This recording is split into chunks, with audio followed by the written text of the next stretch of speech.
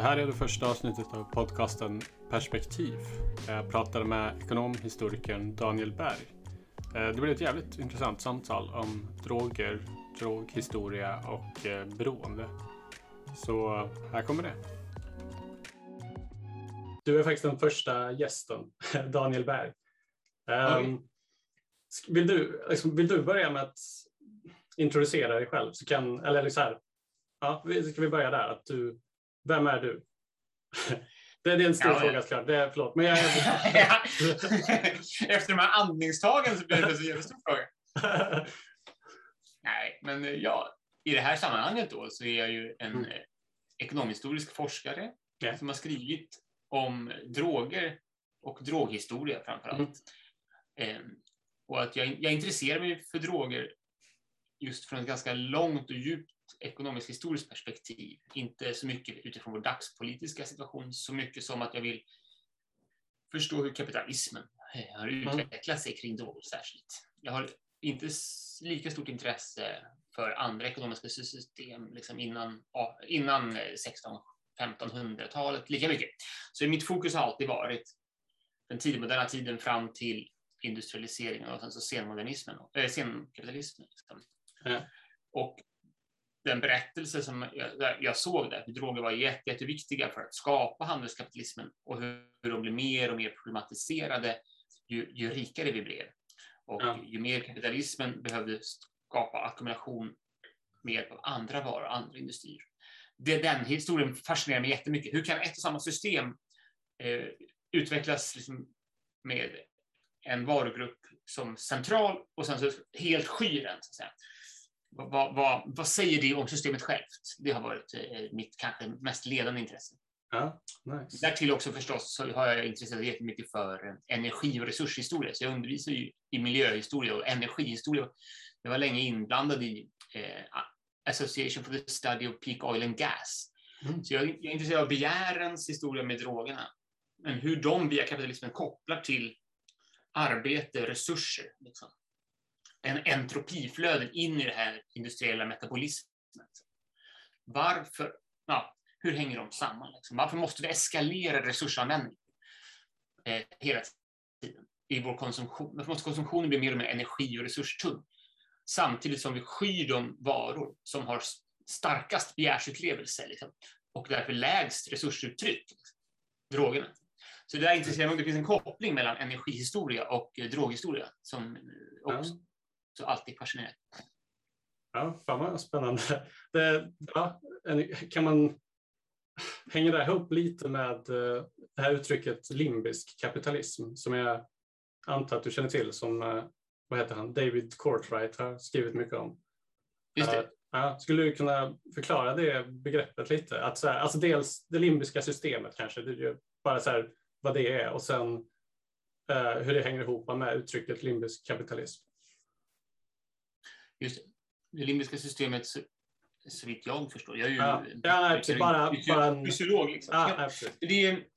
Han ställer det är en del av hjärnan som är ganska arkaisk och gammal, som vi delar med typ alla högre djur. Liksom. Och där har vi bland annat flight and fight, drive. Liksom. Och det som intresserar David Courtwright, som skriver om limbiska systemets anknytning till det ekonomiska systemet, och han kallar det att vi växer fram att kapitalismen har börjat knyta an mer och mer till det limbiska systemet. Det är för att det är så dopaminärt, det är drivande, medan andra droger knyter an kanske till avslappning, cannabinolerna till minnet och sömn och smärtlindring. I alla fall, men den limbiska kapitalismen är då att varorna som börjar köpas och begäras, det är sådana som likt droger knyter an till att stimulera det här limbiska systemet. Tobak är så. Ger en nikokick så snabbt. Kaffe som är jag vet inte om det limbiska är helt rätt ord för det där, men poängen är nog i alla fall det här reptilhjärneartade icke-kognitiva, alltså det som man skapar konsumtionsbeslut för att de automatiseras man blir inte medveten och man har inte makt över konsumtionsbeslut. Det konnoterar beroendet. För att frontalkortex, liksom vår delibererande hjärna, den som liksom, nationalekonomer sen 1800-tal föreställer sig är den nyttomaximerande. Alltså rationell. Ja, men precis. Man väljer vad man ska konsumera.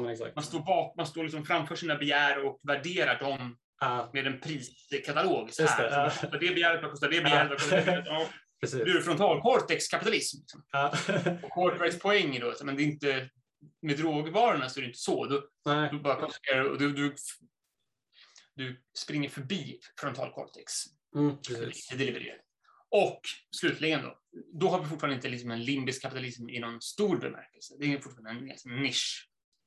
Men hans poäng då, det är att under 1900-talet, särskilt efterkrigstiden, så tar sig kapitalismen an uppgiften att skapa mer och mer och mer av limbiska systemet ska få mer makt över konsumtionsbesluten.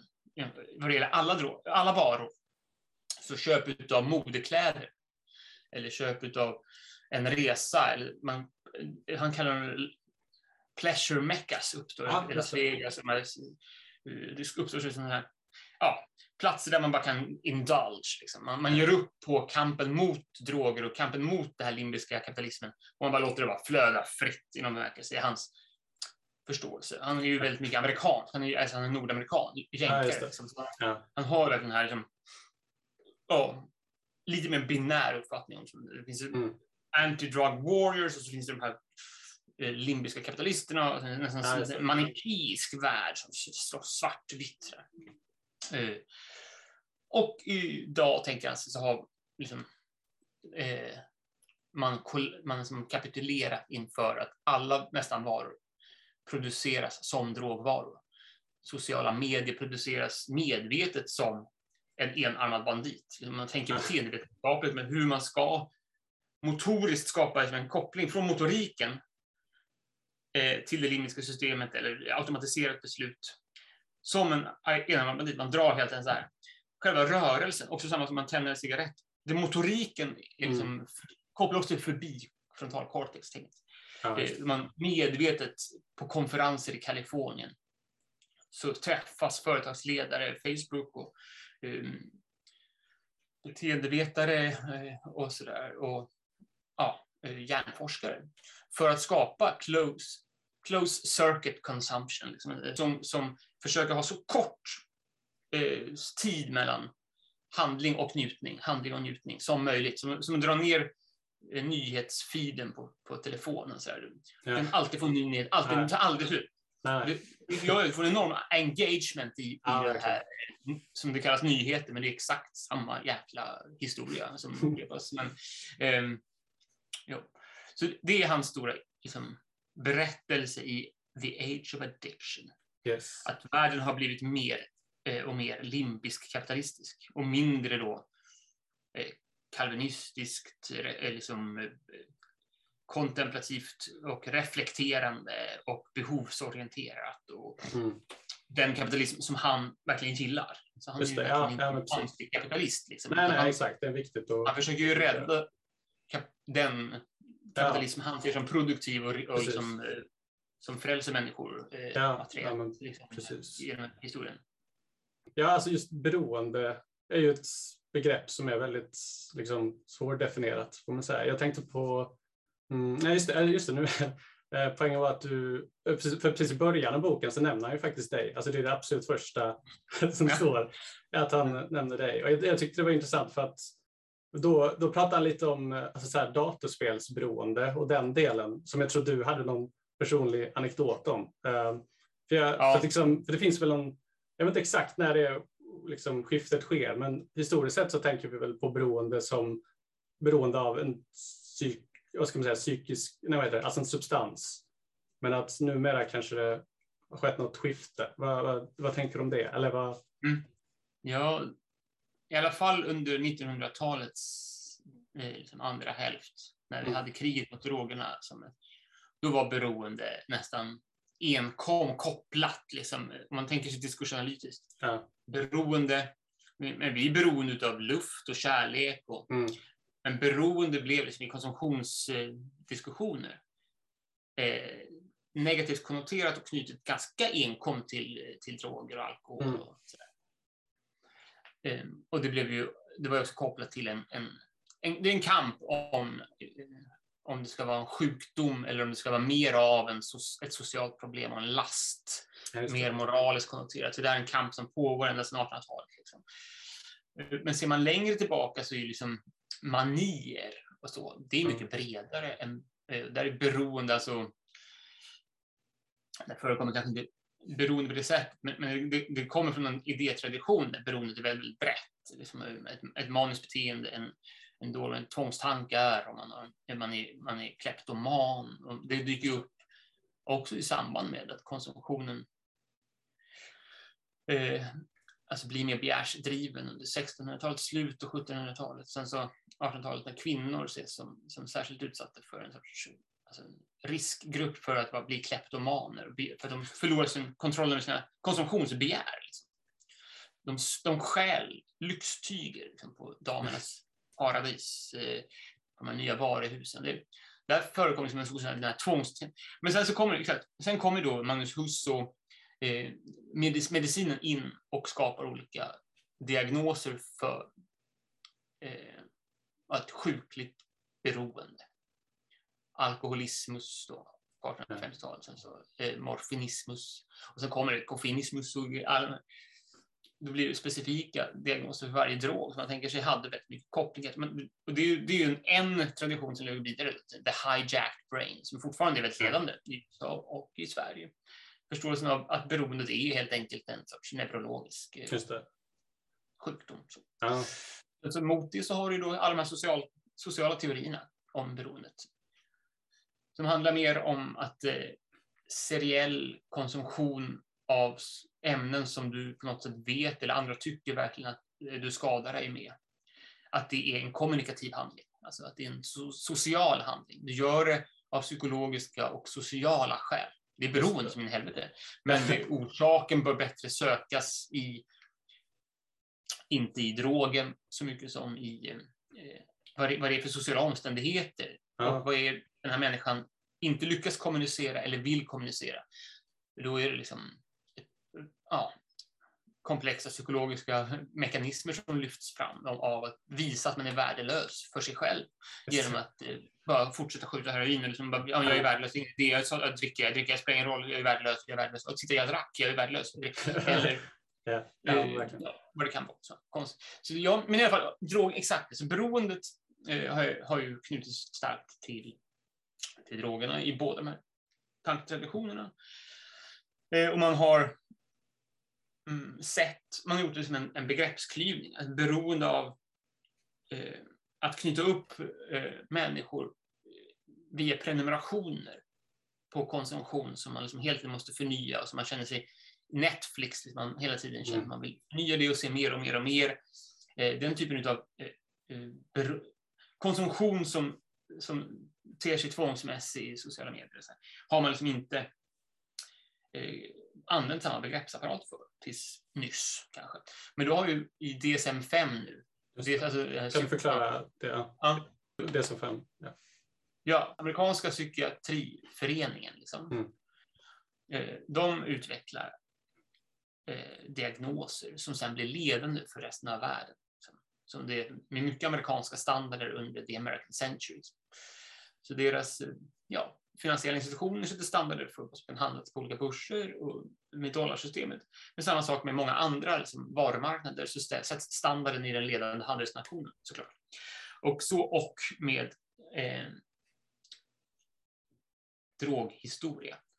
I Sverige så är det väldigt tydligt, i min avhandling tycker jag mig också se det väldigt tydligt hur man först har en väldigt negativ och oberoende förståelse av droger i relation till USA. USA är nästan ett motexempel. Och sen 1925 och framåt, från 1960, när USA har blivit en hegemon så då blir USA helt, Beirut, det bara kopierar rakt av från USA. Men så, Sverige är ett litet land som ännu mer än andra kanske förhåller sig till hegemonens begreppsapparat. Kan du förklara begreppet hegemon? Så DSM-5. Eller vadå? Kan du bara snabbt förklara begreppet hegemon eller hegemoni? Oj, ja. Det är motsatsen till att vara en tyrann, kan man säga. Ja, just det. Så en tyrann eller en despot eller en diktatur eller en väldigt förtryckande autokratisk makt som trycker på sin vilja på dig. Det är motsatsen, kan man säga, till en hegemon. En hegemon är ett maktsystem som du accepterar som det rimliga.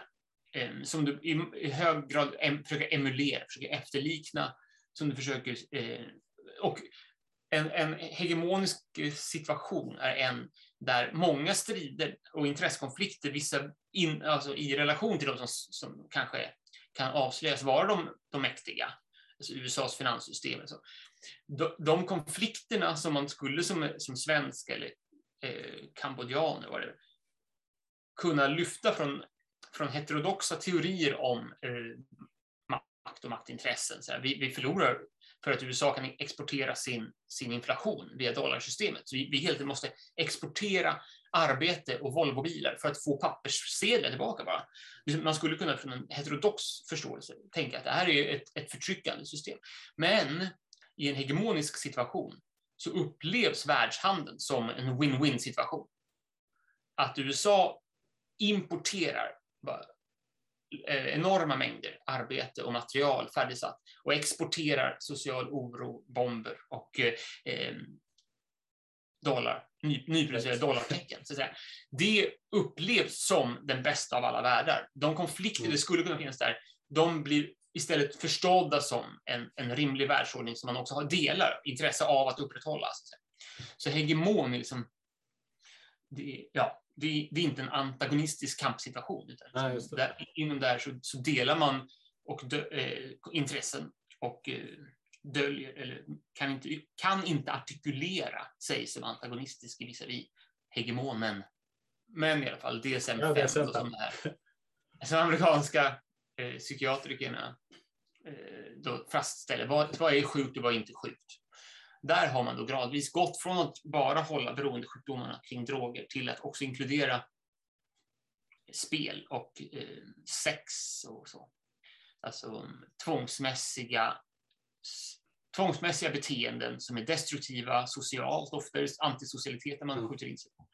Och sen ekonomiskt och förstör ens liv i relation till en norm då, så att säga. Och då har man helt enkelt vidgat.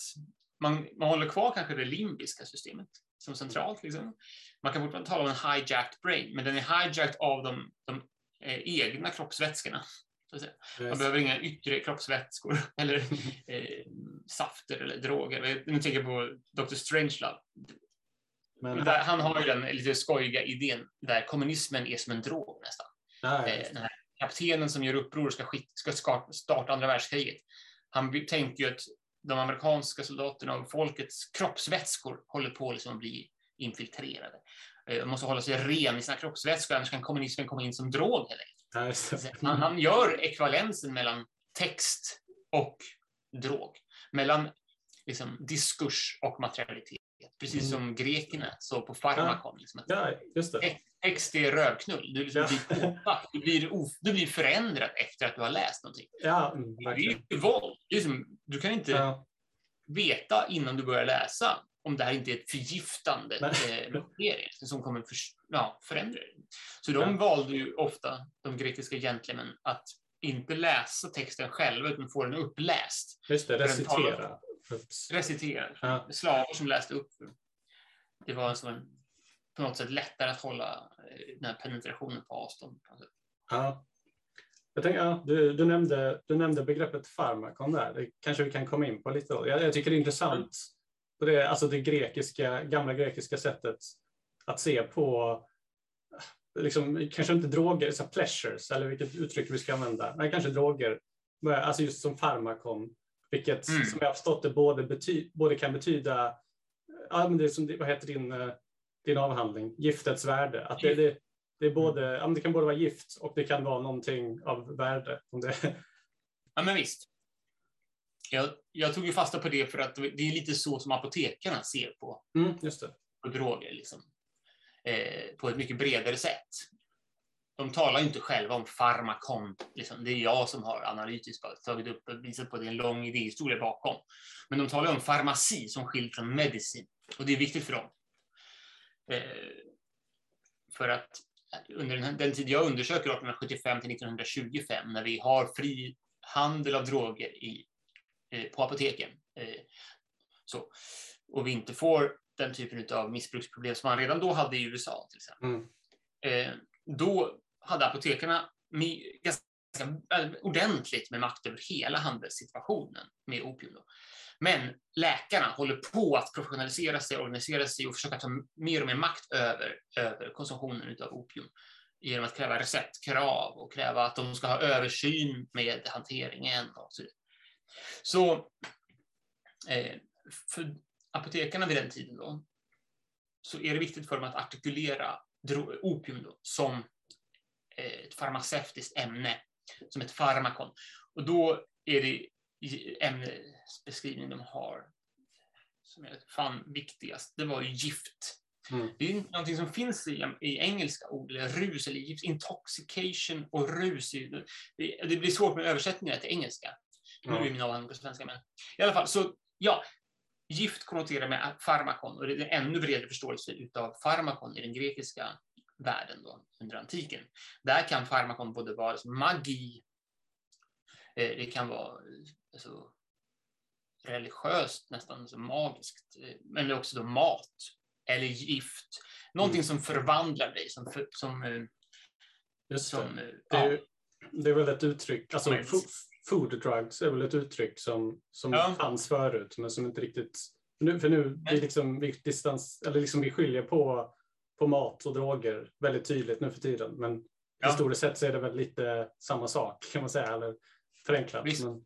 Men det är en exakt del av den här utvecklingen, att man går från man har en förståelse av massa olika particulariteter, men begrepp som farmakon eller gift knyter samman olika funktioner på breda sätt. Och de ska handhas i olika praktiker, så gift handhas av apotekarna hellre än läkare eller industri eller vad det kan vara. Livsmedelsindustri, kemiindustrin. Det är liksom, alla de här sakerna, apotekarna säljer ju liksom insektsgifter, de säljer opium som är rusmedel, eter, bedövningsmedel, och de säljer också men alltså en väldigt bred butik, liksom kryddor i någon bemärkelse. Så, som konnoterar med mat. Vi har kryddkrämarna som liksom hela tiden slåss under 1700-talet med apotekarna om de ska svara mot det farmaceutiska hållet. Kommer kryddorna för nära in på det, de är mat. Men det är så nära drog liksom. Så man vet att liksom, peppar och kaffe har alltså vad kan man säga, vad heter det? Alltså, afrodisiakiska effekter, uttorkande effekter, förslappande effekter. Det är liksom, mat och droger var väldigt, det gled omkring så att säga. Och en del av den process jag beskriver, det är ju den stora berättelsen om moderniteten som börjar kategoriseparera mindre och mindre områden för mer och mer specialister. Så vetandet delas upp på specialistkunskaper istället för med bara för att kunskapen blir mer specialiserad och liksom skicklig på sina detaljer, men det förloras alltså översynen. Och vad som händer med det är ju att liksom fler och fler utav de här specialistkunskaperna om gift plockas ut till olika professioner. Och kvar står en urholkad apoteksverksamhet som liksom inte har någon plats i den här nya världen. Så läkemedelsindustrin tar en väldigt viktig del förstås.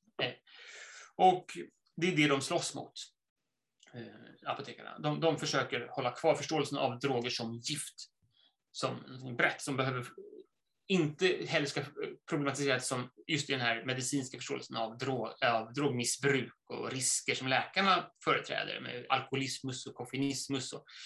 Det hanterar vi.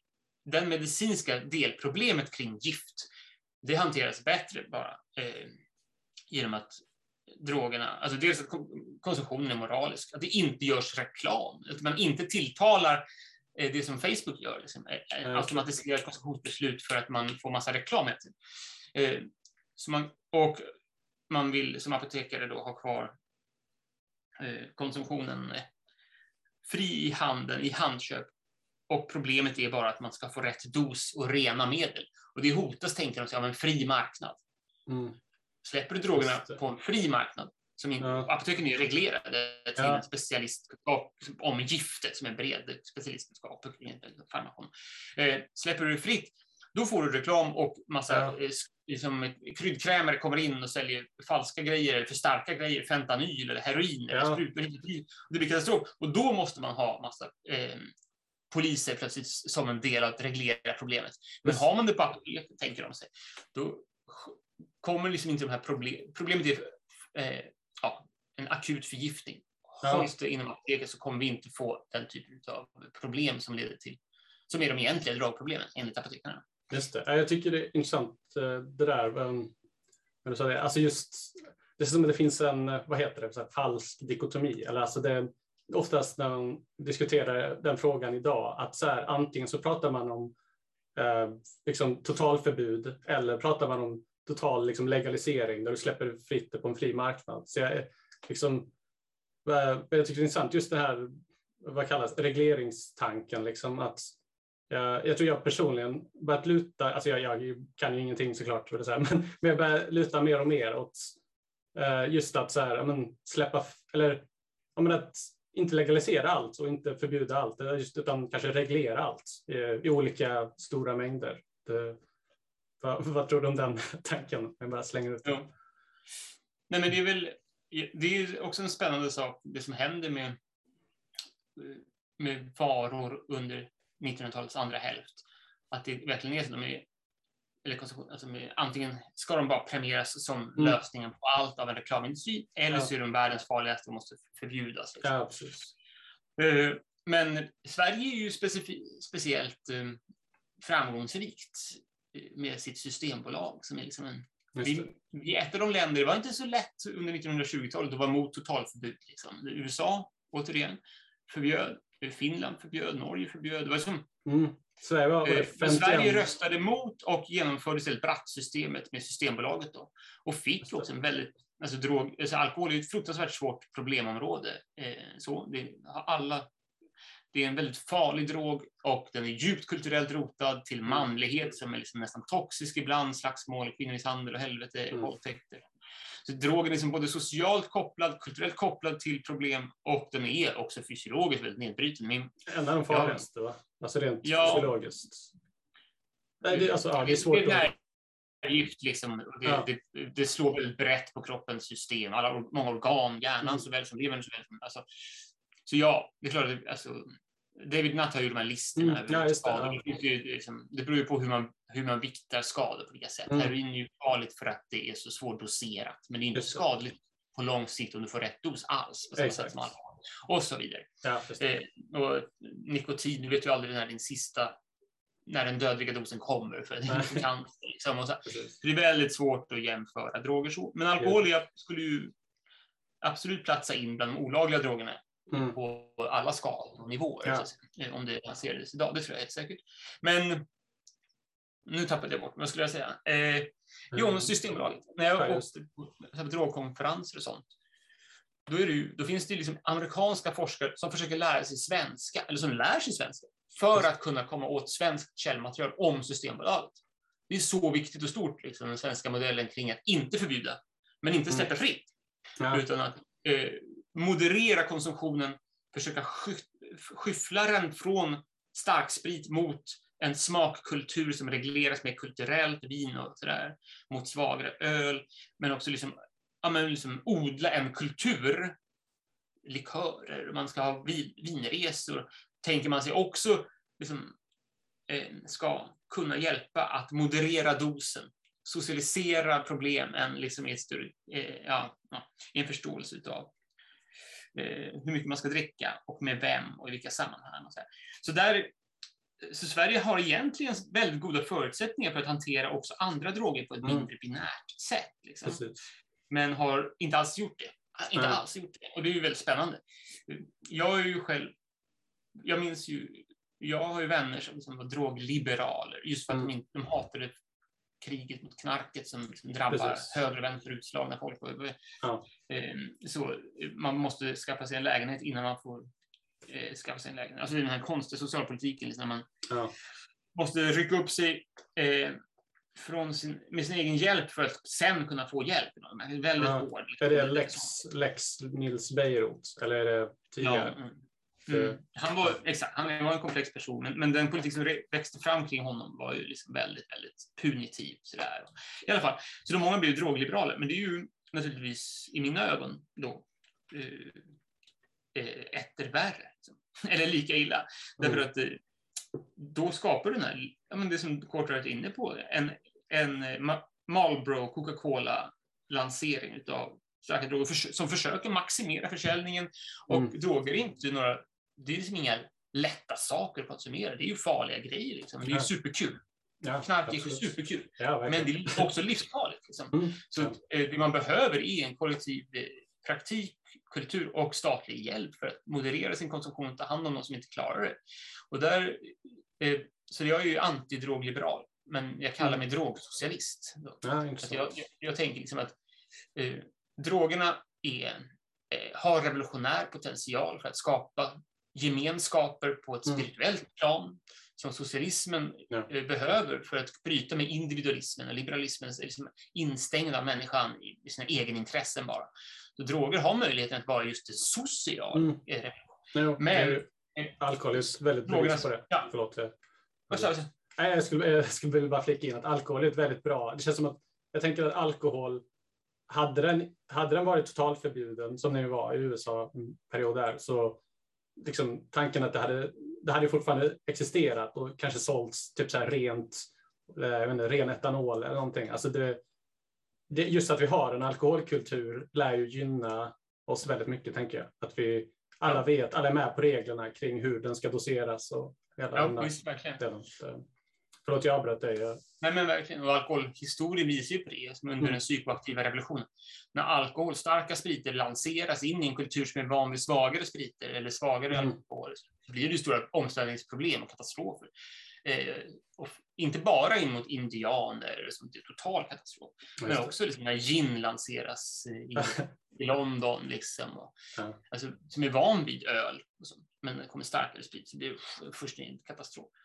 Så, nej, men visst, så jag tror också att den här Systembolagets Operation Vin, eller vad de hade under 60-talet, som Björkman har skrivit om, det låter lite medelklassigt, det var väldigt medelklassigt och ett förakt för arbetarklasskultur och sånt, men det var ju också, tror jag, rätt väg att gå, att försöka kultivera ruskulturerna och inbädda destruktiva ruspraktiker i sociala och kulturella smakkulturer. Men också med drogsocialismen då, om man får vara så pass politisk när man ska vara vetenskaplig. Nu har jag tagit av mig min vetenskapliga hatt här. Ja, men jag vill vara tydlig med det. Att jag vill prata med hela Daniel Berg och inte bara historikern, ekonomihistorikern Daniel Berg. Så du får säga precis vad du vill. Då får jag säga till lyssnarna och tittarna också. Nu lämnar jag vad som kan stödjas i källor och som är lätt och vad jag själv har kommit fram till politiskt och jag tycker det är rimligt och vad jag hoppas på för framtiden. Som drogsocialist så tänker jag mig inte bara att liksom, drogerna har en socialiserande potential och på så sätt är liksom, står på sätt och vis liksom i strid med en allt mer individualisering av konsumtion och sådär. Men att drogernas problem också måste förstås socialt. Problemen är inte individuella. Drogproblemen bestäms just hur du uppfattas och hur du har vuxit upp i vilken miljö, så bestämmer vilka drogproblem du får. Särskilt ekonomiska förutsättningar. Men så därför ska man också förstå både drogernas potentialitet och dess problem utifrån ett socialt, samhälleligt, politiskt liksom, perspektiv. Tänker jag. Så därför blir det viktigt att liksom, hela tiden positionera sig, tänker jag mig, mot drogliberalismen. Alltså, drogliberalism har vi redan idag. Ja, vi har liksom fri försäljning av raffinerat socker till barn i koffeinstinna burkar. Eller inte barn, nu i Sverige har vi lite reglering. Men liksom globalt. Vi har liksom en enorm drogkultur med alkohol och tobak som är liksom kommersialiserad till tänderna. Så vi har redan drogliberalism. Så. Och med Cartwrights begreppsapparat så har ju fler och fler av konsumtionsmarknaderna börjat skapas med drogerna som förebild, så att säga. Så mycket av de medier vi konsumerar som vi kallar sociala är ju extremt antisociala. Det är det sociala, alltså död. Det tänker jag är väldigt viktigt i alla fall. Att se drogerna ur ett socialt såväl som ett historiskt perspektiv. Ja, verkligen.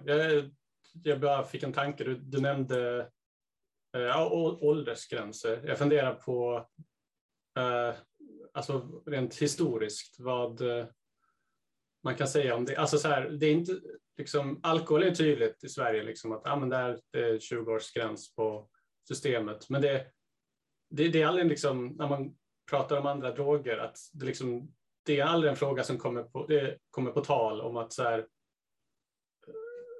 att reglera det, men att ha en åldersgräns. Alltså så här, vad är min fråga? Finns det några historiska exempel på där man har haft liksom höga åldersgränser och så här? Eller hur? Det är en bra fråga. Jag tänker på att så här, rent biologiskt är vi väl typ vår hjärna färdigbyggd typ vid 25 eller någonting. Och jag tror det var Cartwright som skrev det att alltså beroende på hur tidigt du prövar en beroendeframkallande substans, eller man ska säga högre ökar och risken för att personen ska bli beroende. Jag tror det var så han uttryckte det ungefär. Så att just att så här, jag tänker att om man liksom som samhälle kan göra det tydligare att så här, men det är kul med droger och det kan vara positivt, men att kanske vi väntar tills vi är 25 eller någonting, då börjar det. Finns det. Jag minns jag läste någon gång att i Indien, jag kommer inte ihåg om de har delstater eller provinser, men att de hade någon delstat kanske där de hade 25-års åldersgräns på alkohol. Jag vet inte exakt vad jag var på väg med det här. Men det är en väldigt bra tanke. Och jag menar, på ett drogsocialistiskt partiprogram så skulle det vara en jättebra liksom, reformpoäng. Liksom att, samtidigt förstås, det är ju svårt att reglera konsumtion som när vi tillåter folk bli statsministrar, vi ser dem som vuxna, deras beslut är lika mycket värda som alla andra människors beslut, att då förhindra den en ansenlig grupp i samhället vissa rättigheter som andra har. Det är ju som ofta, men vi gör ju det med massa saker, men det kommer in på det liksom, det ämnet. Men jag skulle nog vara helt klart för att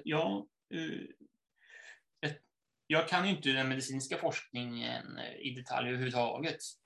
Men jag stöter ju på det där hela tiden från läkare och från vilken katastrof det är liksom när både prenatalt liksom, mödrar som just det med sina barn, foster och också ungdomars bruk, hur väldigt mycket det sätter nervskador och beteenden på vissa spår. Liksom. Det känns ju väldigt rimligt att reglera, men samtidigt så är det väldigt, väldigt svårt. Som vi ser med alkohol i Sverige, det är väldigt svårt att reglera ungdomars drickande. Men det är kanske en väldigt rimlig sak att ha som politisk reform. Och sen så vara medveten om, istället för en nollvision liksom, som vi har i Sverige, vi ska verkligen skapa ett drogfritt samhälle i en globalt helt öppen handlande värld där all njutningslystnad liksom är sexualiserad i varenda kommersiell kanal och liksom kanske försöka ha rimligare, mer reformistiska, tråkiga målsättningar liksom.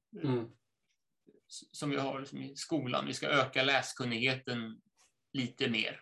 Vi ska inte ha en hel befolkning som alla kan matte F i gymnasiet. Alla måste liksom, utan att ha mer liksom, stegvisa mål och kanske liksom, tillsammans också därför våga jubla över vissa framsteg. Alltså kanske 16-åringar söp mindre men drack vin. Och då kanske vi ska lyfta det som en framgång istället för att det är bara dåligt ändå. Det är bara dåligt ändå. De drack ändå vin. Det är dåligt. Alltså, den här binära uppdelningen skapar också en oförmåga att tala om små framsteg och vissa riktningar och vad som var bra med drogen och vad som är dåligt med att ungdomar gör. Det skapar liksom en sån himla svårt debattklimat att driva politik i. Liksom. Ja, men det är väl super. Ja, apropå det, jag kan bara minnas liksom, hur man stöter på väldigt mycket drogkonsumtion i källorna eller sekundärlitteraturen av väldigt unga människor, liksom barn. Kaffemissbruket, liksom, barn som sent 1800-tal i Sverige som bara får kaffe och hur det lyfts liksom, av medelklassreformatörer som vansinne. Eller hur man ger sprit till barn eller opiumdroppar till spädbarn. De ska sova så att hon som är barnsköterska kan ha 25 spädbarn att ta hand om. Alla ligger och sover. Medan hon samtidigt spinner liksom, för att kunna få ihop till bröd. Typ så. Så den här idén om att barnets helgd undan drogerna. Du vet, man rökte cigaretter som pojke. Just det. Det fanns till och med så här juniorcigaretter. Ja, så det sker ju en förändring av synen på barn som är drastisk under 1900-talet. Barnen först blir liksom en egen en upptäcks inom bemärkelse som i utvecklingspsykologin liksom, från Freud den tiden liksom, man börjar förstå att vi har barnet i oss liksom, och barnet är viktigt, barnets miljö, det ska inte bara vara en vuxen direkt utan liksom dess utvecklingsfaser är viktiga. Du måste helga barnet som en egen tid i livet. Det dyker liksom upp sten. Och det förändrar ju synen på droger och barn kraftigt. Och sen, det där är en lång diskussion. Men det förändras kraftigt under 1900-talet. Så jag tror inte åldersgränser kanske var. Det är någonting som jag inte kommer på mycket exempel på alls. Alltså, nej, okay. Intressant. Men jag funderar återigen på det här med liksom att vad som är socialt och vad som inte är det. Och så där. Jag hörde en intervju med dig där du nämnde, för jag tycker det är en väldigt intressant fakta liksom, som jag tror väldigt många i Sverige inte känner till. Liksom, och så där. Men att jag tror du nämnde att du hade prövat fentanyl. Skulle du kunna prata lite om det? För alltså, den här bilden vi har i Sverige om till exempel heroin då, att liksom, bilden är ju att prövar du det en gång så är du liksom hooked for life och det finns ingen väg tillbaka. Liksom. Det är liksom, man ser det inte som en social grej riktigt, utan att det är den kemiska substansen som gör att du liksom det är kört om du skulle få i dig den. Så det har varit intressant att höra dig prata om, alltså just att om du har erfarenhet av de här, får man ändå säga, väldigt tunga substanserna, men att du ser ut att må bra och liksom leva ett vanligt liv, tänker jag. Så det. Nej, men visst, det där är ju en blandning av liksom min politiska gärning och min forskningsgärning. Jag vill veta om jag blir helt hooked.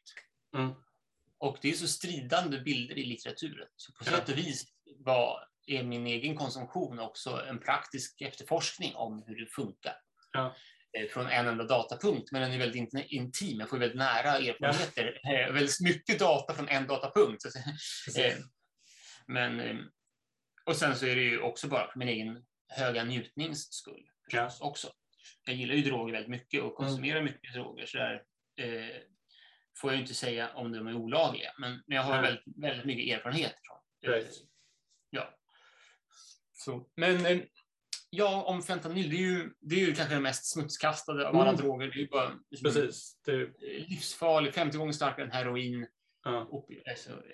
Opioid som håller på att typ ta livet utav hela den trasproletära klassen i USA. Det är katastrof, det är vedervärdigt, det är hemskt. Men när jag tog fentanyl varje dag i 3 veckor såklart, fick ju sen efter, jag tycker det var väldigt härligt. Jag tänker mig. Ja, och jag kunde jobba och sådär. Inte så bra. Jag kände väl att jag liksom tappade motivation liksom, väldigt tydligt. Jag blev inte en arbetsam människa. Liksom, utan, jag sket väl i deadlines. Och liksom, det var, den funkar väldigt dåligt med ett intensivt arbetsliv. Så det kan jag också förstå som en förklaring till att den förbjuds. Liksom. Just det. Den funkar väldigt dåligt med kapitalismen i sin effekt. Så. Men inte som kapitalistisk val. Men sen så när jag skulle sluta så var jag minns inte så farligt. Jag tyckte det var ganska okej. Men sen så har ju hon jag var med då nära, hon beskrev det som att jag var ganska irriterad, svettig och tyckte det var jobbigt. Typ så jag har väl tvättat min egen lilla erfarenhet där. Nej, det var inte så farligt. Men det tog bara några dagar så var allt lugnt. Typ. Men i alla fall, men så där är det ju att när man inte kan prata om sådana erfarenheter för att det är olagligt och det är så blir det också en väldigt positiv bias. Alltså urvalet av berättelser om de här drogerna blir väldigt positiv bias för att bekräfta berättelsen om att också hos de knarkare som kommer tillbaka och som har haft hemska erfarenheter som beskriver hur fort de blev snabbt beroende och så blir bara deras berättelse som kommer fram då, också som knarkarberättelsen för att medelklass akademiker kniper käft och vill ha liksom fast anställning. Precis. Men så vad kan man säga mer om det där? Alltså det finns roligt på ett sätt, hemskt, men att vår förståelse av droger bestäms väldigt mycket av vår lagstiftning, så att säga. Dels bestämmer det vad som man får forska på, som psilocybinforskningen eller LSD-forskningen har ju verkligen varit olagligt, fast den hade väl positiva effekter i 1000 studier under 60-talet. Så här. Men fram till man får inte beforska ämnet från ett farmakologiskt perspektiv. Så det bestämmer ju också vår bild av droger. Men sen så just den här väldigt kraftiga kriminaliseringen av eget bruk gör ju att vi har ingen aning om hur mycket folk knarkar och hur bra de har det och hur små sociala skador de vi har ingen aning. Nej, det är väl avloppsvatten som är den bästa grejen vi gör. Men precis. Men från det kan vi inte sluta oss till så mycket om hur det var. Nej, det är så. Liksom. Men vi kan få en viss uppfattning om kokainbruket i ett visst distrikt i Stockholm kring Stureplan en fredag. Det kan vi få. Men det blir också väldigt, det är ganska så. Men det är en kul metod. Men jag gissar i alla fall att man blir beroende direkt av heroin om man har om man har vissa speciella förutsättningar. Right. Man har trauman man vill glömma.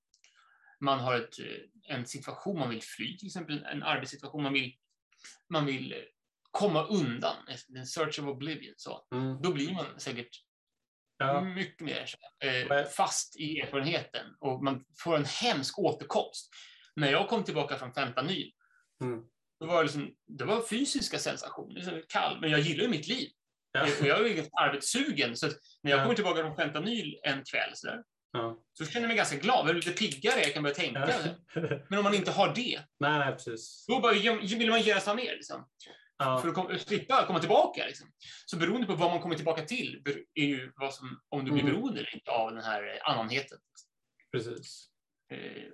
Tror jag. Man har de drogproblemen i USA. Liksom. Ja, det är en viss... De har ju hårdare droglagar nästan än vad vi har. Liksom. De har ju en väldigt svagare välfärdsstat. Deras arbetarklass är utslagen. De är ännu mer ensamma. De är mobila. Så att då komma tillbaka till en arbetslöshet utan sjukvård och du vet, din farsa dog i någon jävla olycka på arbetsplats och whatever. Det finns ingen stöd och inte råd att begrava gubben. Allt det som vi inte tänker på i Sverige med vår välfärdsstat gör att det är lättare att komma tillbaka från ett drogbrus och ta tag i livet. Och... Ja, men vad heter han? Johan Harry säger att så här, motsatsen till beroende är gemenskap eller sammanhang eller något i den stilen. Det ligger väl mycket i det. Ja, nej.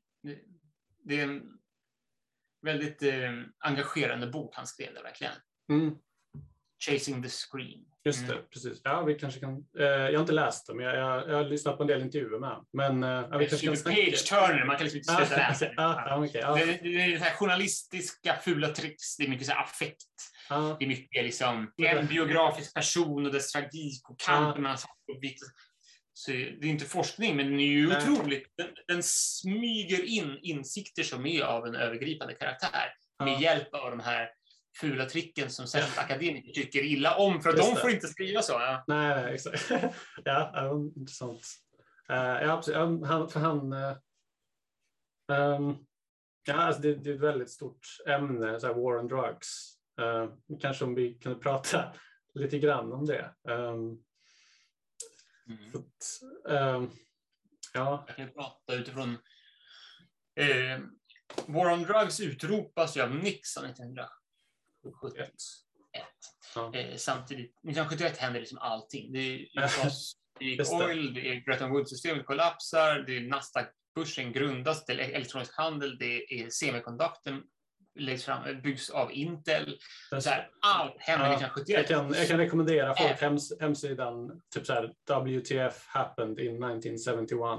Så det är bara en massa länkar till olika märkliga saker. Är det sant? Finns det en sån hemsida? Ja, väldigt mycket grafer. Det är typ själv från en kronologikarta här, 1971. Jag har inte någon aning, men vi har ju andra som har upptäckt det också. Men det är väldigt mycket ekonomiska sammanhang, eller så mycket grafer och sånt som pekar på att allt gick åt helvete 71 tydligen. Ja, vad kul. Jag tänkte nästan skriva en bok om 1971. Det hade jag inte kunnat. Okej. Jag är långt bakom the curve då. Men det är ett spännande år. Ja, och det är ju liksom... Det är jättesymboliskt, den vändningen. Liksom. Dels att allting händer i år, så sen pekar framåt de närmsta 40-50 åren av en annan typ av ekonomisk politik och världsordning. Det är också liksom att han ersätter... Som Trump så skulle han liksom bryta med Johnson väldigt mycket. Som Trump bröt med Obama. Så han bröt med Johnsons liksom, war on poverty. Just det. Han utropades. Som under 60-talet man skulle bygga the Great Society, ett svenskartat liksom mer välfärdssystem, keynesianskt, man ska kunna med statliga alltså att komma med budgetunderskott i recessionen för att bygga upp statlig infrastruktur och social välfärd i tider när det privata näringslivet inte hade investeringsvilja, och sen så liksom hela jämna ut det där till bygga ut ett starkare samhälle. War on poverty, så byts till war on drugs. Liksom, det är väldigt symboliskt men också alltså, tydligt. Man går från att bekämpa förutsättningar för att folk använder mycket droger på ett destruktivt sätt till att bekämpa droghandeln och droganvändarna. Liksom. Så war on drugs är ju inget krig mot droger självklart. Utan det är ett krig mot droganvändare. Såklart. Precis som war on terror är förstås inget krig mot terror. Det är som inte ens ett objekt. Det är ett krig mot vissa rasifierade människor. Liksom, och deras motstånd mot och vedervärdiga handlingar mot en viss världsordning. I alla fall. Men det är samma retorik. Liksom. Att det här abstrakta ämnet. Vi slåss inte i någon sorts kamp människor mellan ekonomiska intressen. Vi slåss mot det här abstrakta tinget. Jag tänkte det kan flika in. Jag tror du citerade i din avhandling någon Kjetil Brun och Nils Kristi som skrev att goda fiender är de som aldrig dör. Jag tyckte det var väldigt bra. Ja, men den boken är den var ju tidig också på att peka på vansinnigt och sådär i drogkriget. Ja, vad fint du är som har läst verkligen. Men, ja, så är det ju. Att i alla fall i den diskursanalys, den teori jag använder, så det vilar ju på en förståelse av språket som skapar sin mening med varje begrepp utifrån vad det inte är. Och en diskurs vinner sin koherens, sin stabilitet i evig kamp mot andra diskurser. I kamp om begrepp där meningen i en diskurs också kan hållas konstant över tid just genom de här konflikterna. Och där kan liksom där är liksom de här elementen, alltså som till exempel missbrukaren, knarkaren, bögen, invandraren eller svennebananen, whatever, beroende på vilket diskurs. Right. De blir viktiga. De blir de element som man hela tiden behöver artikulera sig kring för att hålla sin diskurs stabil och meningsfull. Så drogerna dyker ju upp som ett sånt. Alltså, de här elementen kan ju också hänga ihop i en sorts ekvivalenskedja. Så att det kan ju vara att du hellre pratar om droger, men det sitter samman i en motdiskurs kring, det kan ju vara att ungdomskulturen, att ungdomar vill ha fred och inte börja jobba på fabrik och massa grejer med ungdomarna. Men du har då ett element som associerar med hela ungdomskulturen. Och du kan inte riktigt ta strid mot att de inte vill arbeta på fabrik. Men du kan ta strid mot att de drop out, ta LSD. Drogen, elementet blir också viktigt för att samla en bred kritik mot någonting helt annat som kan sammanföras i en ekvivalenskedja kring det här elementet. Du kan fylla det elementet som en tom signifikant med mängder av latenta strider som du liksom. Det är väl så som man idag liksom pratar om som kulturkriget i USA, liksom, Republicans mot Democrats. Ja. Det finns liksom inte, det finns ingen tydlig, för mig i alla fall, position, ekonomisk politik som är helt central för ändra sidan. Liksom.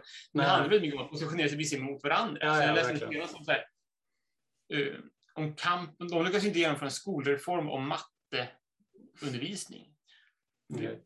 Det är liksom fram till 60-70-talet så var det lätt att bara föra en vetenskaplig debatt om att genomföra en viss utifrån vetenskap, om det är bättre att göra på det här sättet att undervisa matte. Men nu liksom blir alla den typen av helt enkla konflikter, de blir satta i inbegripna en ekvivalens med de här stora konflikterna som är liksom, liberal eller drogliberal, soft on drugs, soft on crime, som samlas kring drugs. Och då knyts alla typer av konflikter in ekvivalent till den här drog. Om man är drogliberal eller man vill döda som alla knarkledare, bossar och ta hårda tag. Så den konflikten blir som en proxy och samlande del av en hel en bred. Men hur drogkriget växer fram och sånt, jag i min undersökning då fram till 1925, där kan jag ju visa på att USA är ju tidigt det land som liksom driver på för en förbudspolitik. Och Sverige har inga problem med opium och droger, fast man har det fritt i handeln så har man liksom inga problem.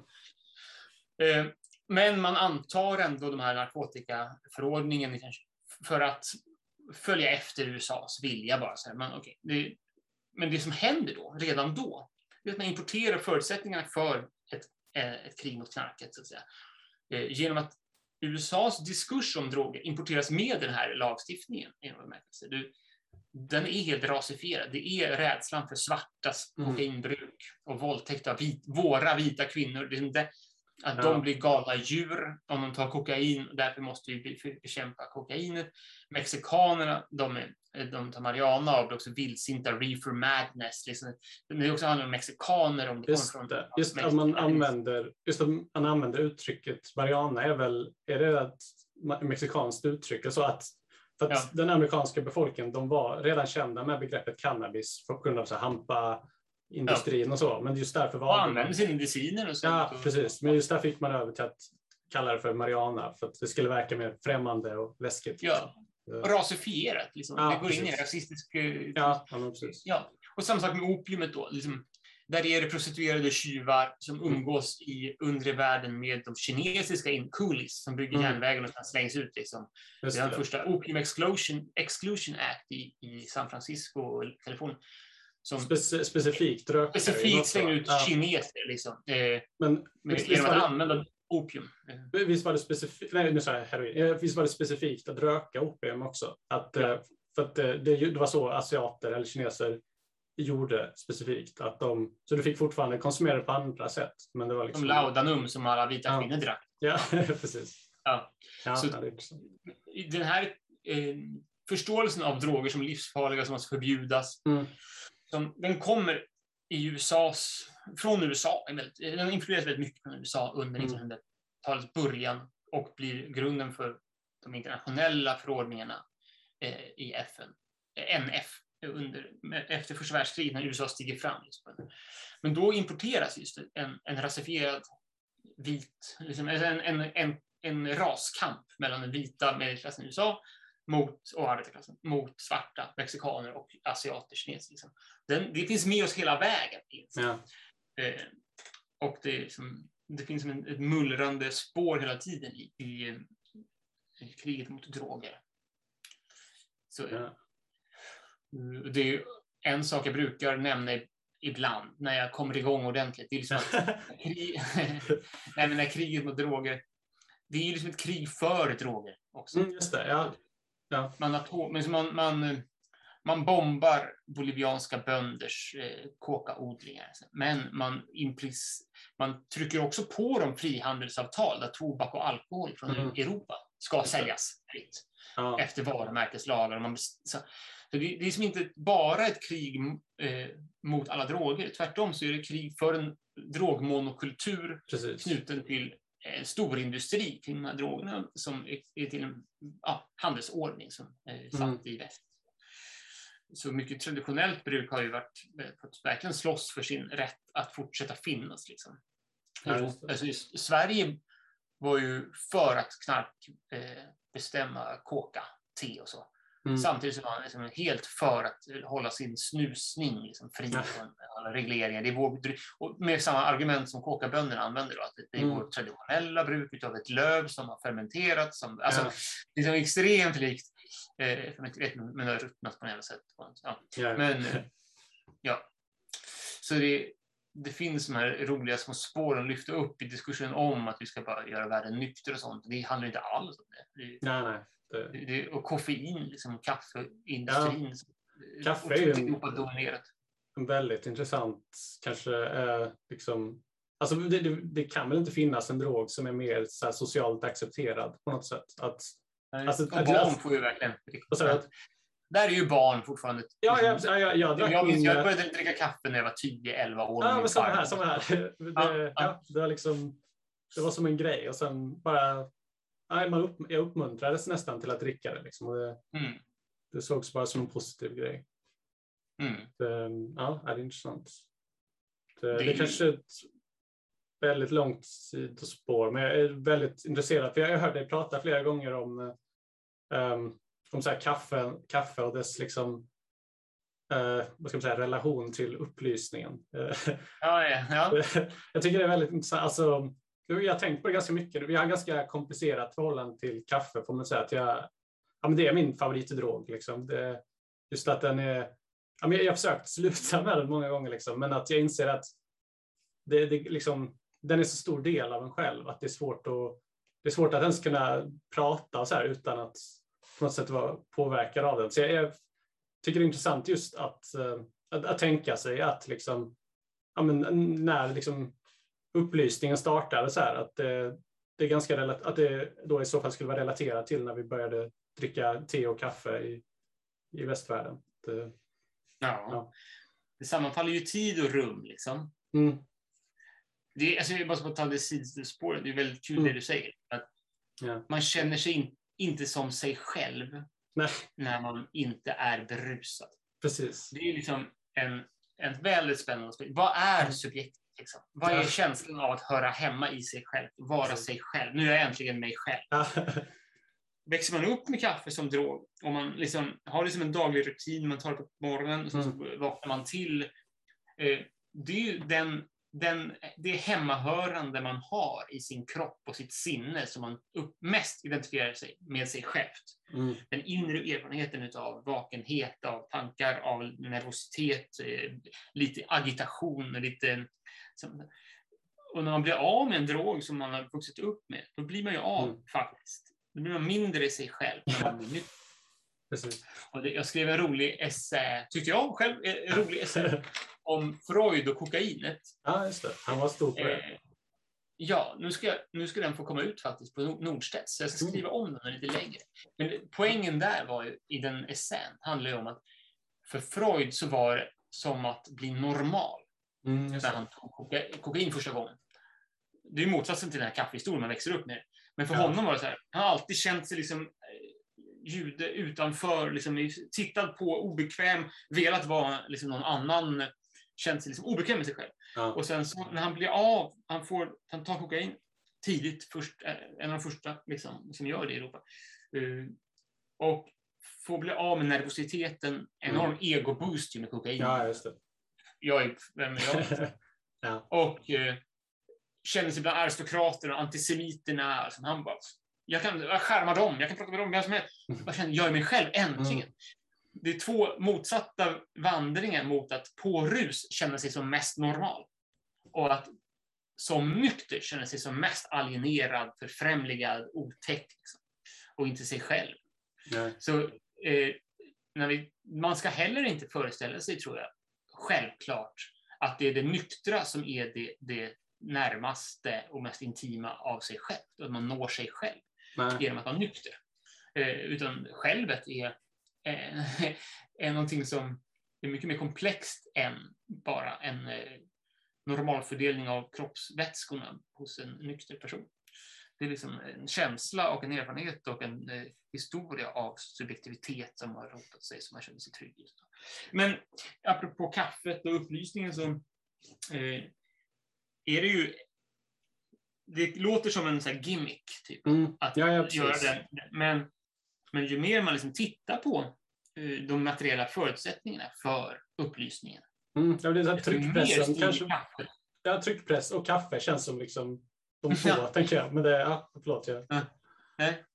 Ja, visst. Det finns ju många materiella förutsättningar, såklart. Tryckpressen är ganska viktig. Ja. Men den ledde ju först och främst till religiösa krig och knappast upplysning. Tryckpressen, liksom. Det var ju nästan bara religiösa, tesdrivande, liksom vetenskapliga texter som tryckpressen gav upphov till. Men sen, när kafferummet dyker upp 1650 och framåt 1680, då börjar plötsligt, jävlar vad man tänker kritiskt plötsligt och mer liksom, då dyker liksom, vi har ganska snabbt i London till exempel, 1000 kaffehus ganska fort, det är liksom enormt, så det är materiellt kvantitativt så är det en snabbt och väl spridd konsumtion. Det är en billig ruskonsumtion som man kan komma in också om man är en hantverkare eller borgare av lägre rang. Man klassblandar där, så aristokrater kommer dit för nyheter och sådär. Och bättre betalda arbetare så här går in. Det kallas penny universities, för en penny kaffe så får man sätta sig med en kopp kaffe. Och så får man lyssna på vad folk pratar om, man får höra tidningar. Tidningen föds där. Tidningar, vad tidas? Eller tidning, men en tidningskultur. De här kaffehusen specialiserar sig på olika diskussioner, så man kan få sjönyheter på ett café, så får man liksom naturhistoriska upptäckter på ett annat. Och så håller på journalister, det sociala, liksom, societetens och politikens rum har sina kaffehus. Och då börjar ju tidningar från dagens tidningar i de här diskussionerna, och så blir det som en intellektuell debatt som, det är Habermas, liksom hela grejen, att det är inte längre en elituniversitetsdiskussion mellan olika intellektuella, Descartes mot Leibniz, utan det här är liksom spridda idéer som debatteras av folk som ser sig som del i samhället plötsligt. Att deras röst spelar roll. Vad den offentliga smaken tycker och tänker om vad kungen gör blir plötsligt viktigt för kungen. Och för aristokraterna i parlamentet. Den offentliga, det föds på kaffehuset. Det debatteras där. Det trycks där. Liksom så. Utöver det så Newton går liksom på kaffehus och pratar om sina upptäckter eller debatterar och snackar. Det är liksom också en vetenskapliga, mer intrikata. Det är ett rum som liksom inte är, som är fritt från tavernans fylleri och liksom trötthet men också då den här, de hänger upp skyltar så här får du liksom vara ifrån vilken klass som helst. Här tar vi inte av hatten för någon. Det är liksom så. Klassblandningen är liksom någonting man lyfter fram under samtiden som en dygd. Liksom. Här är vi fria från den här skiten. I någon bemärkelse. Och sen så förstås kommersen. Alltså, om man tänker upplysningen som också knuten till finans. Alltså, du vet, Voltaire skriver i sina brev från England. Han har ju utmanat en adelsman på duell och skadat en adelsman, och därför så flyr han. Han var en het sporre liksom. Han vet inte på någon. Så han måste fly hals över huvud till England och bor i England och älskar England. Så han skriver brev om England till Frankrike. Så här, ni är bara diktatoriskt, autokratiskt, efterblivet, författigat därför land. Här i England ser man fri. Han ser Newtons begravning och bara, det är 100 000 personer som går efter den här vetenskapsmannens begravning. Det skulle aldrig hända. I Frankrike är det bara adelsmän och kungar som man begraver så, liksom, och påvar eller biskopar. Men här hyllar man liksom vetenskapsmän på det här sättet. Han är från en enkel bakgrund, Newton. Liksom. Men i de här breven om England så skriver han om börsen. Det är också en del av upplysningen, liksom, erfarenheten av börsen. Och de här finansnyheterna diskuteras på kaffehusen. Och det han skriver om börsen är ju att här är den enda som anses vara otrogen på en börs. Det är den som inte gör vinst. Här umgås muslimaner, judar, kristna och alla schatteringar fritt med varandra. Så här är ju total tolerans, upplysningens tolerans. För det var profiten som räknas. Och han ser kapitalismen, eller vad man ska kalla det, som någonting otroligt emancipatoriskt. Man ser bortom alla sociala skillnader, man ser bara gemensamma ekonomiska intressen och kamper.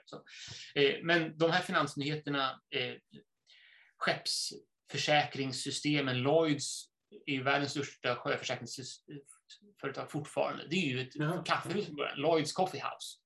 Så från Lloyds Coffee House så börjar liksom sjömännen prata om risken till sjöss, och försäkringsmän kommer dit, och så kommer liksom börsmäklarna och koll på vad premierna kostar och så vidare. Och det börjar publiceras då som en tidning och så. Börs- och finansnyheterna har sina kaffehus och skapar också, binder samman de här människorna också via kaffet. Sen så har du ju bara en rent farmakologiska såklart. Alltså, när du dricker mycket kaffe, då blir du ju liksom, du blir ju förställd, du blir ju vaken, intellektuell, kritisk till sinnet. Du får lite ångest, du får ju liksom hjärtklappning och skit som gör att du liksom blir agiterad, adrenalin, och du somnar inte på ett seminarium. Ett annat exempel som du nämnde som jag också bara tyckte var väldigt intressant var, du snackade om att droghistorien är en kulturhistoria och så här, om att bara ett exempel på till exempel att substansen MDMA, för de som känner till den, att den upptäcktes, eller man ska säga 1912, men att man då inte alls liksom upplevde de effekterna som folk som kanske har varit på rave eller något upplever idag. Alltså så att jag tyckte det var sjukt fascinerande att man liksom, vad man kallar det, set and setting, alltså just att hur du liksom miljön du är i, hur extremt mycket det kan påverka effekten liksom. För jag tror många tänker liksom att om du konsumerar den här substansen så kommer du ha en viss typ av upplevelse oavsett var du gör det. Men att det är ett väldigt tydligt exempel på att det inte är så. Nej, verkligen. Ja. Man kan ju dra lite för stora växlar, man vill gärna göra det. Att man istället valde amfetaminet och kommersialiserade det och använde det i kriget, verkligen andra världskriget. Liksom, det var liksom drogen par excellence som drev andra världskriget. Så hade man analogen, kärleksdrogen, uppfunnen samtidigt. Ja, just det. Men tittar helt förbi den. Liksom. Ja. Det är liksom köra sin message. Kunna gå 3 dygn i pansarvagn. Invasionen av Frankrike var ju nästan bara möjlig. Och chockade fransmännen. För de kunde... Tyskarna tyckte det var överallt. Det var som en mongolisk hord. Liksom. De kunde inte fortsätta. Alltså, hur kan de bara fortsätta rulla, bara köra överallt? Höga som hus. Och tjack. Och sen så då hur MDMA dyker upp under 80-talet istället i religiösa kretsar och i liksom bohemkretsar. för att bryta då. Man kan det här, nu blir det nästan idéhistorisk spekulation. Ja, men det är go for it. Ja. Nej, men det är väl en drog som skapar en motkultur då verkligen. Ja. Alltså en tid som är liksom yuppie-erans kokainrusiga, egoboostande, hårda konkurrens och vassa armbågar, kultur. Och så finns det då sedan 60-talet liksom en motkultur som blir yuppies också, men där skapas liksom här, vad ska kallas det? Ja, men spirituell längtan efter socialitet, längtan efter gemenskap och kunna faktiskt lita på varandra, kärlek och allt. Ja. Där kommer återupptäcks liksom MDMA som en religiös erfarenhet nästan. Ja. Liksom, den finner sin tid och plats också. Liksom. Det är inte bara att man hittar drogen så händer det här automatiskt, utan det är liksom den passar in i vissa kulturella miljöer. Precis. Och då blir det en kultur kring det liksom, som växer. Men så är det med de flesta droger. Absolut. Jag tänker på tobaken som ett speciellt spännande exempel på att liksom den slår över hela jorden kring 1580. Jaha, okej.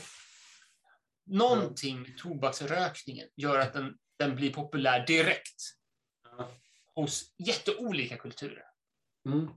Så att liksom, har den i Ryssland, du har den i Kina, du har den i Japan, du har den i hela Europa, Västeuropa kring 1580. Den dyker upp i Shakespeare och i Moskva samtidigt. Liksom. Källorna. Då tänker man, där kommer vi in på distributionssättet, att det är så nytt att, liksom, att röka. Det är så himla annorlunda. Det måste vara så, det i sig kanske spräckte och det blir liksom symbolen för den här psykoaktiva, nya globaliserade världen. Det är också ett helt nytt distributionssätt. Ja. Så den fanns en plats oavsett kultur där. Så det finns ju motexempel också. Men annars så är det verkligen så som du säger. Jag tänker mig liksom att det är ju tydligt på så här individuella plan. Liksom att ger du de här psilocybin-exemplen är ju spännande där, liksom, eller MDMA-exemplen när man gör det i en klinisk miljö och sånt. Så är det, man försöker hålla ceteris paribus alla variabler helt konstant, alltså orörliga. Du har ingen inflytande från kultur eller i stunden. Och så får du ändå liksom några som en ex-soldat som bara får panik liksom. Och så har du någon liksom, en ganska trygg, glad, icke-traumatiserad lirare som bara bästa upplevelse i mitt liv. Det är samma dos, så perfekt. Så det är liksom att det var ju också med Learys katastrof var att han trodde att det skulle ge en gemensam egen erfarenhet liksom, av LSD. Ja, verkligen. Så han tänkte, ger vi bara LSD så kommer alla bli revolutionära. Exakt. Just det. Nej, en del fick panikångest och ville genast köpa villa, Volvo, jag behöver ordning. Det kunde han liksom inte föreställa sig. Han hade haft den erfarenheten. Just det, det är jävligt intressant. Lite som en avslutande grej, åtminstone på det här ämnet. Alltså jag tror det som intresserar mig är väl liksom stora narrativ och liksom så här så jag liksom, det blir en ännu större fråga så här, men jag liksom, vad är det för narrativ vi har i Sverige just nu och liksom varför och hur kan liksom varför sitter det så djupt i oss och hur kan vi ändra på det på något sätt? Det är nu liksom, du får bara prata fritt kring det. Nu ställer jag väldigt, väldigt stora frågor. Men... Jo, men det har ju hänt. Alltså, drogbruket har ju förändrats snabbt och mycket i Sverige. Bara de sista 20-30 åren. Alkoholkonsumtionen går ner, den stiger i vissa grupper. Så den blir så postmodern konsumtion. Vi har ingen homogen konsumtion längre, utan det är olika grupper som konsumerar på olika sätt.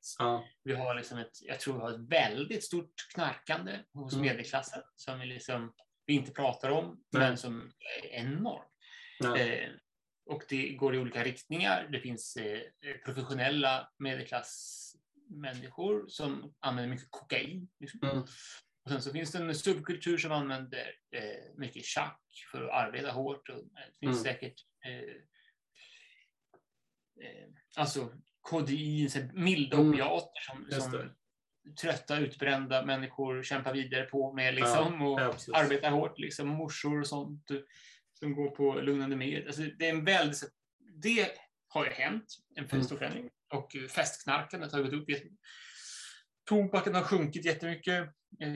Så vi har fått en europeisk alkoholkultur lagd ovanpå den svenska superkulturen. Så vi har en stad- och landuppdelning.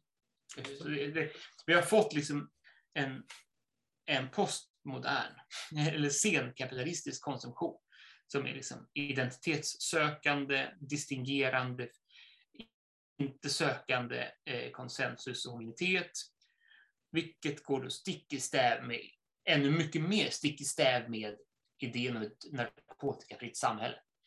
För den föreställer sig just en monokultur med alkoholen och tobaken, så kaffet.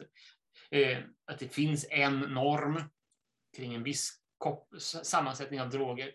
Och utanför det så är det nollvision. Ja, men så bryts den här upp jättemycket. Och så finns det många fler drogkulturer utanför. Det finns katt och det finns hashish. Och det finns, alltså, invandrargrupper har olika andra droger. Så den hamnar mer och mer på kant, den här nollvisionen. Och men alltså jag brukar ju svara på den här frågan. Vad ser vi för framtid? Jag brukar nästan säga det så här. Att historiskt att döma så kommer vi göra som USA gör.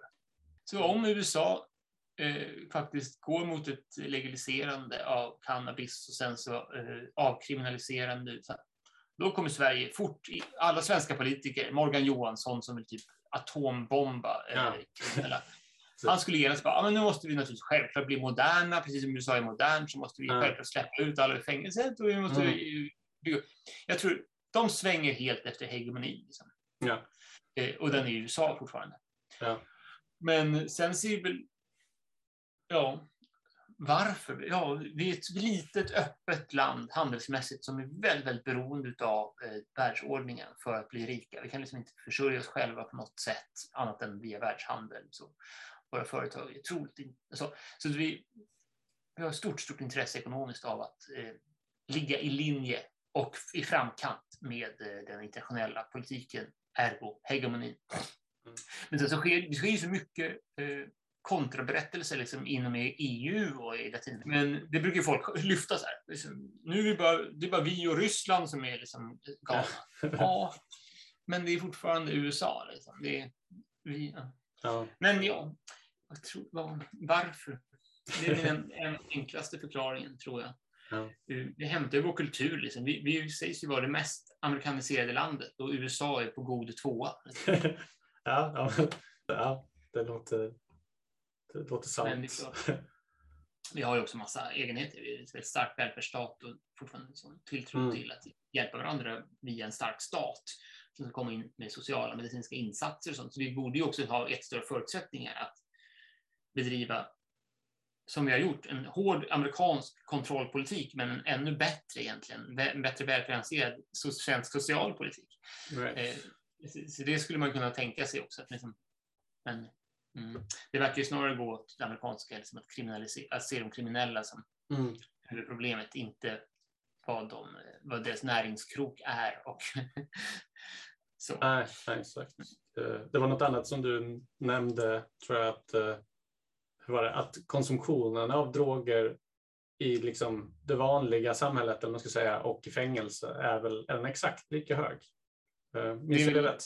Eller? Ja, men det är snarlikt liksom. Ja, det är väldigt fascinerande. Det säger ju en del om möjligheten med nollvision, liksom, att om du inte lyckas med sådana fängelseåtgärder hålla drogerna utanför fängelset, så är det svårt att hålla Öresundsbron liksom, under uppsikt. Ja, verkligen. Det är klart att jag tror kanske inte att det är många längre ens av de där som faktiskt tror att det är möjligt. Men de kan bara inte se någon annan väg. De kan inte se något annat mål. Liksom. För att drogerna är demonen.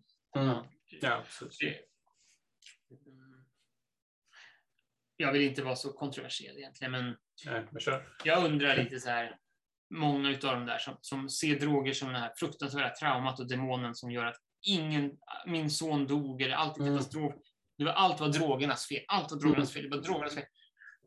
Att det också alltså det är ett sätt att hantera en väldigt komplex tragedi. Liksom.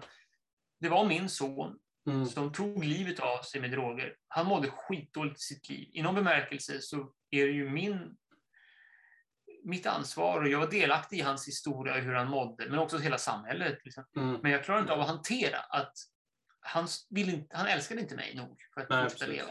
Eller, att det finns också så otroligt starka emotioner för att hålla drogerna skyldiga ensamt och enkom. Ja. För att du håller därmed också ditt eget ansvar för att ringa upp personen. Han är skitjobbig när han är full. Man slutar höra av sig.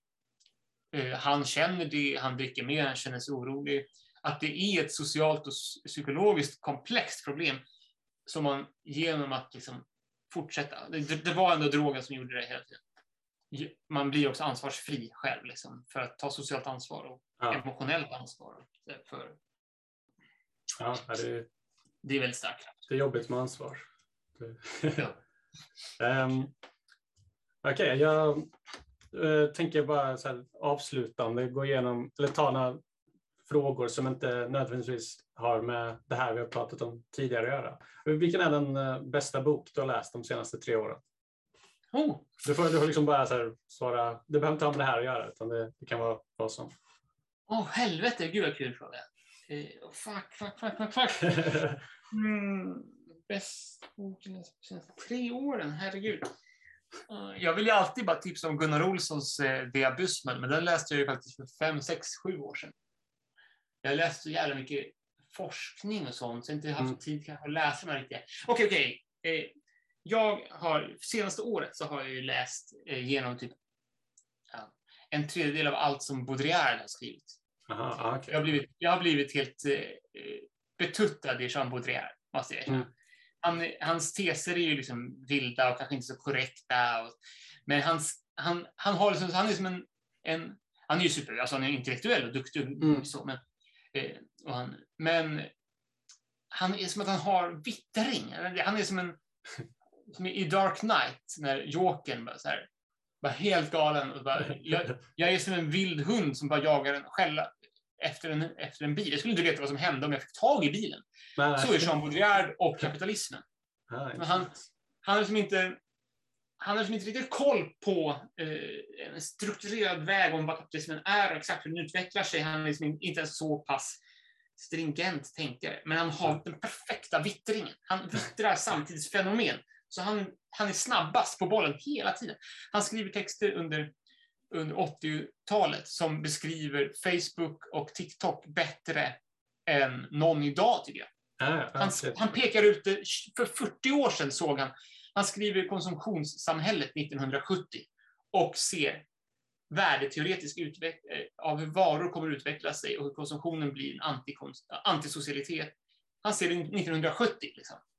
Han beskriver the ecstasy of communication, liksom att konsumtionen har gått av kultur, eller så, det har gått bort från innehållet. Tittar man på en amerikansk film idag så det är bara en upprepning utav helt ihopkrafsade liksom, troper ur populärkulturen och den västerländska kanon lite grann. Så jag såg Dune nu senast. Det är liksom The Chosen One och det är några urfolk på någon jävla planet. Alla delar är så här. Hur, tycker jag, uttjatade som helst. Det är någon film som gör, de ska slåss hela tiden med sina jävla svärd.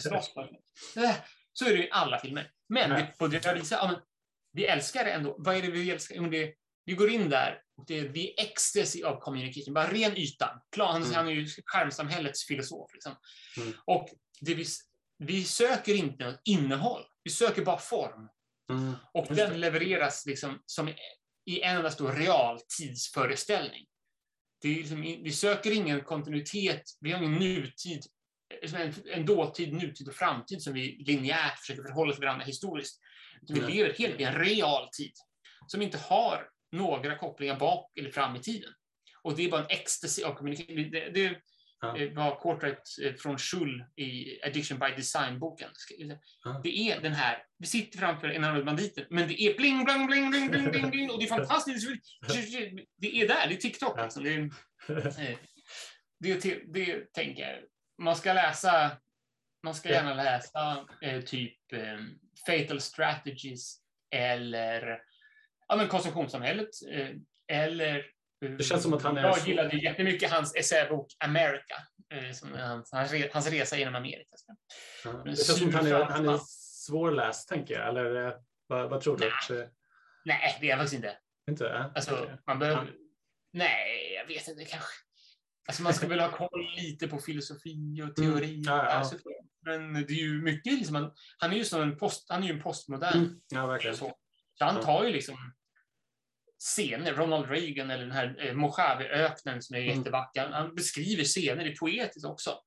Och så associerar han och teoretiserar det här. Liksom. Så man kan nog läsa de här sakerna på många sätt. Det behöver liksom inte läsas utifrån en kritik av Marx produktionsbegrepp. Och så. Det skulle absolut. Okej, vad hade du mer frågor? Vad oroar dig just nu? Eller så här, det kan vara på en samhällsnivå, eller du får tolka fritt.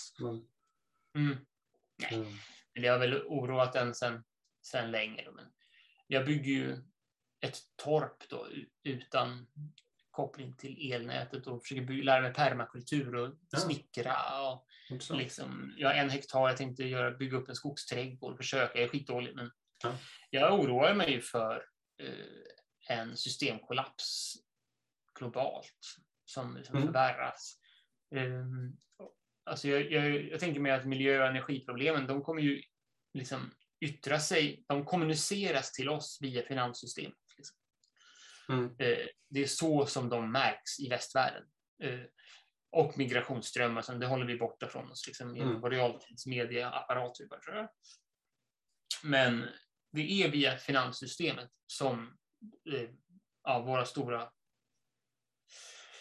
katastrofala problem med miljö- och naturresurser och energi också kommer kommuniceras. Så där är ju frågan då, hur kommer en deflatorisk kris eller en inflatorisk spiral, hur kommer den hanteras politiskt? Det oroar jag mig för. Kommer den kunna artikuleras på ett progressivt sätt med en Green New Deal eller något liknande, en progressiv stat och en gemensam handling för att avhjälpa problemen kollektivt? Eller kommer man hitta då den gode fienden? Kommer man expandera den goda fienden och förstå den här systemkollapsen som en särskild grupps eller en särskild konsumtionsproblem eller så, och gå all out polisiär och militärt på den gruppen liksom, för att fördriva problemet i den formen. Det oroar jag mig för. All right, det var ett bra svar. Och då den naturliga andra frågan är vad ger dig hopp just nu? Liksom? Ja. Faktiskt, det här kommer låta superlökigt. Alltså, men det får det göra. Jag är ju 42 år gammal, så mina vänner har ju barn i tonåren. Flera. Och när jag pratar med de barnen, 18-åringar, 17-åringar, så kan jag typ inte känna igen mig själv när jag var 18-17. Alltså. De är så emotionellt reflexiva, ömsinta, försiktiga, men liksom våga ta tag i emotionella problem. Men så jävla liksom mogna emotionellt. Det här kanske är medelklassungar i Stockholm i och för sig. Men jag vet ju inte. Jag träffar ju... Jag tror jag delar den bilden också. Men jag tror äldre generationer bara stoppar det undan. Liksom, men att yngre kanske har lite mer kontakt med den sidan. Det ger mig hopp. Ja. Så jävla fina människor, tror jag. Vissa, många, fler. Det var ju liksom min föräldragenerations män också var fina människor. Inte det. Men de kunde liksom inte kommunicera kärlek så bra. Nej. Eller visa sina rädslor. Eller uttrycka sina behov.